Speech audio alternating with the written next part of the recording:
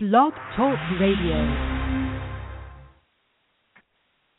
Hi again, and welcome back, Attorney Steve Vondran, and thank you for listening to the Vondran Legal Hour with Attorney Steve and his wife, Frontline Lisi. This is the Husband and Wife podcast, general legal information only, and not legal advice. So we're hoping here to provide you some information today about a very important and interesting topic, something that's near and dear to my heart because it involves the topic of elders and California financial elder abuse law. And the reason why this is important to me is because the senior citizens are the fastest growing segment of society. 65 years and older people are just living longer. Let's face the facts. They're living longer, better health, nutrition, science, diet, fitness, exercise, just general living longer. Could be evolution. I don't know. But the point is they're living longer.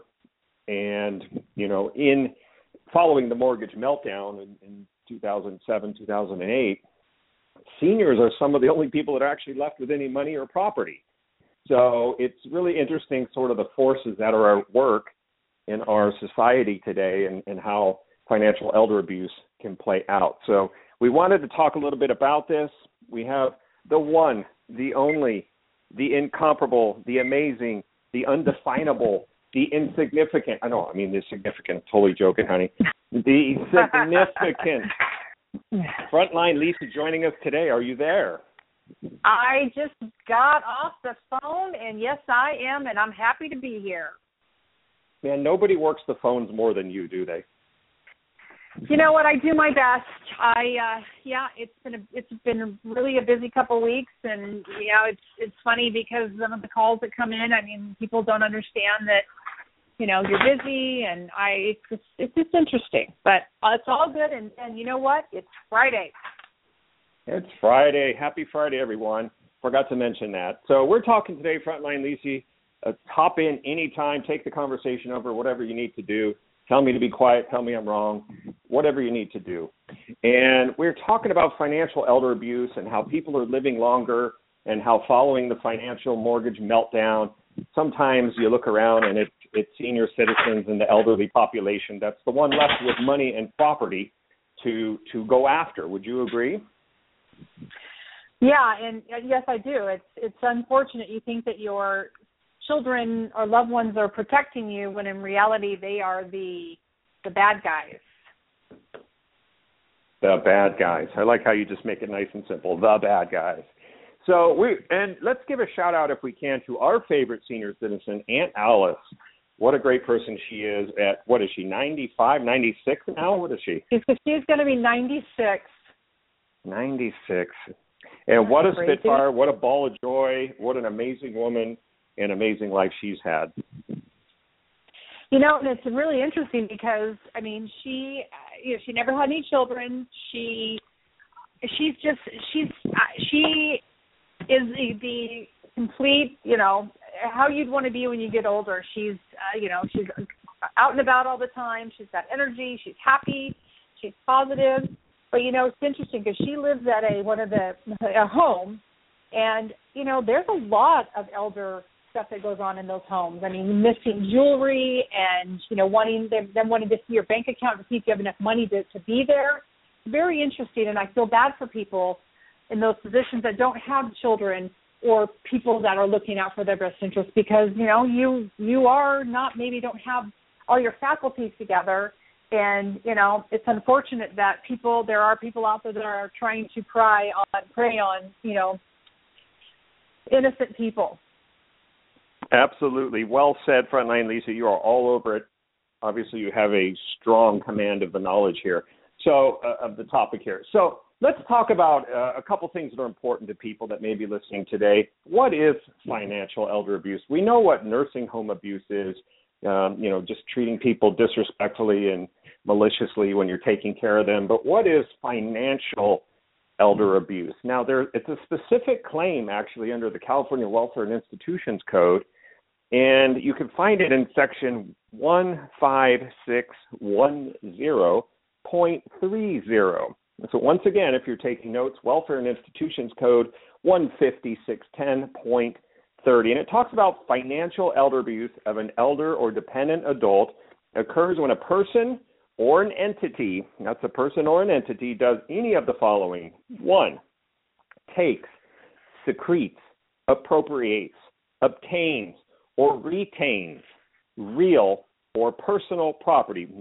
Keep in mind, money is personal property of an elder or dependent adult for a wrongful use or with an intent to defraud, or both. So we're just going to focus on that. I'm not going to bury you in legal definitions. That's our basic working definition: taking, secreting, secreting, appropriating, obtaining, retaining real personal property, money, property, jewelry, stocks, intellectual property, whatever you have, taking things for a wrongful use. And actually, I'm not even quite sure on the intellectual property. I'll have to look that up and do a show on that as far as if you own copyrights or you have a copyright portfolio, being that that's sort of intangible personal property. So I'd actually have to look that up. So don't quote me on that one. But basically taking money to a wrongful use or with an intent to defraud from an elder. So now this can encompass so many different things. I mean, it really defies a simple definition, but I wanted just to talk about, in case you're interested, there's a really good guide put out by the California Department of Justice on a citizen's guide to preventing and reporting elder abuse. Preventing and reporting elder abuse. Now remember, some institutions are going to be mandated reporters, so if they know of some elder abuse going on, they need to report it. But this is a good guide if you want to get that information. Department of Justice, California, Guide to Preventing and Reporting Elder Abuse. Check that out. But it talked about some of the some of the financial elder abuse issues that are of bigger concern to the Attorney General. So Attorney General is probably getting a lot of calls, lots of complaints. So some of the things on their list of financial elder abuse: telemarketing fraud.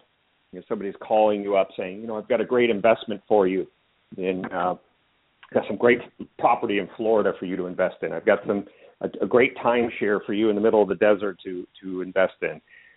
So that's on there. Telemarketing fraud, identity theft. If somebody's stealing the credit cards, you may find this.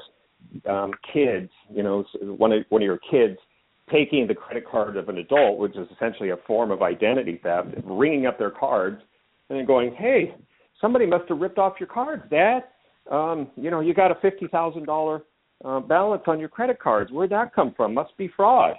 Well, it may just find that it's the kid. So identity theft, stealing credit cards, home improvement scams is another one on the list. Home improvement scams and estate planning hazards. Now, what we would say in that regard is sometimes you have financial, some of the big perpetrators of financial elder abuse are the kids, financial planners, attorneys that have earned the trust and confidence of the elder. These kinds of things. Sometimes it's an insurance agent that's gained your trust and steered you to an improper product, or a mortgage broker charging you $40,000 in fees to put you in a negative amortization mode. So there's so many different scenarios that can pop up. It could be a car dealership ripping you off on your trade-in. We had one client that had taken his car in that was worth, even by low Blue Book standards, was worth about $3,500. They gave him $100. Was it $100 or $200? Terrible. I think it was $100 for his car. So that's crazy. It comes in all different forms and fashions. So what do you think of that, Frontline, Lisi? What's your thoughts? We do see it quite often, and it is unfortunate. And again, it's one of those things where this poor man went by himself, and I guess you would say is, if you're elder and, maybe you think you have all your faculties, but the reality is you should probably have somebody with you, a grandchild, a child, a neighbor, or somebody that will come and, be your sounding board to help you make better decisions, because this guy went by himself, and that's what had happened, right? That's exactly right. And you're exactly well said. And so, when you have elders, unfortunately, sometimes in everybody's busy life, we sort of lose track of the elders, and we just go, "Oh, well, they can take care of themselves. They've been doing it for 95 years. They'll be fine." But, taking that approach where we take our eye off the ball, stop caring for people and putting our time and attention, calling them, making sure, making regular calls to the seniors in your life, how things going, anything new going on in your life, everything good. They may bring up, well, I just met with a stockbroker, and the stockbroker was telling me all these great stocks to invest in, And so taking an active role, I think, is a very important step to making sure that some of these things don't happen, so you don't end up at our office saying, we're out $200,000, somebody stole my house and took all the equity in my house, or, took $40,000 for an insurance, life insurance annuity type of program, So, it's something where you just have to keep your eye on the ball and take an active interest, I think, in your seniors. What say you? Yeah, I know. I definitely agree. And like I said, again, it's one of those things where it's unfortunate that, there are people that pry on children. I mean, everybody, but for some reason, the elders, because they have better chance of having more money, and, so someone befriends you, and all of a sudden you're thinking, wow, this person's so nice to me, and oh my gosh, they're here to help me. You just have to be very wary. You have to be very careful. And what's the percentage of elder abuse upon elders, whatever percentage is actually the children of the person? Well, I don't know if you can break these things down into percentages. Maybe somebody's done a study, but you have to watch the children. Sometimes what happens is the kids get a financial power of attorney, or sometimes they don't even have a financial power of attorney. They're just sort of the unspoken, unwritten financial advisor, so to speak. And the kids, with their own needs and their own families and their own mortgages to pay and their own greed and things that they have on their mind, they start funneling money and playing with the money in accounts of an elder, stealing credit cards, taking monies that are supposed to go for certain payments and diverting them into their own accounts, bilking their bank accounts, all kinds of things that we see in a common everyday practice here. So, so it's important just to keep an eye out on the different relationships, try to be actively involved. Remember that the thing about elder abuse is it runs across all socioeconomic statuses, genders, races, ethnicities, educational backgrounds. It does not discriminate. It affects all categories. So, this is not some isolated type of thing that only happens to, certain wealthy people in Beverly Hills or something. It happens anywhere, all across the country, every day, and it's a very important thing because, the elders, need to be protected, and if you're not careful, the elder has nothing and they're put out on the streets. We've had foreclosure cases where people are socked away, and the loan broker made $40,000, socked them away in what the elder thought was a good loan, only to get foreclosed on, only to realize they could have done a reverse mortgage and the house could have been paying them. There would be no issue. So you have all these different kinds of abuses by financial planners, stock advisors, attorneys sometimes. It just runs the gamut. So it's a real big thing. And the other thing about elders is they're not always willing to come forward and say what happened because it's embarrassing. Can you imagine coming forward and you're 95 years old and you lost your life savings because you trusted someone at the nursing home center? And just imagine how you would even approach your family and friends and say, can somebody give me a place to live? I don't have any money. Why? What happened? Well, I got ripped off by a caretaker. Yeah. I signed the deed over. We had one case where somebody was basically in the intensive care unit, and the ex-boyfriend talked her into signing over a deed while she was under medication waiting to go into surgery. And so, and it's just these kinds of things are so tragic.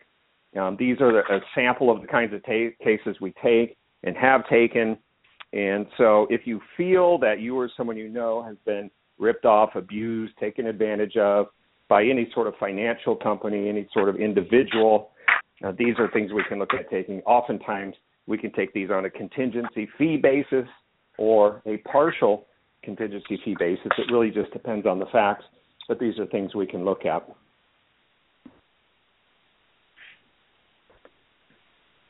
So I guess you didn't want to fill that time there. So I'll just keep talking. So other things that are neat about you probably playing with your nails again. Am I just a filler? Well, I told you at the beginning, if you want to take over the show, if you want to take the direction and take it where it needs to go, I'm here. But, hey, you've got to just step in and take the reins. So having not taken the reins, I'm going, okay.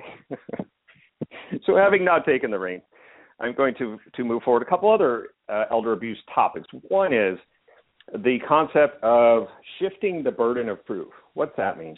Okay, well, in a court of law, a plaintiff normally has the burden of proof. They need to come forward and prove their claim by a preponderance of the evidence.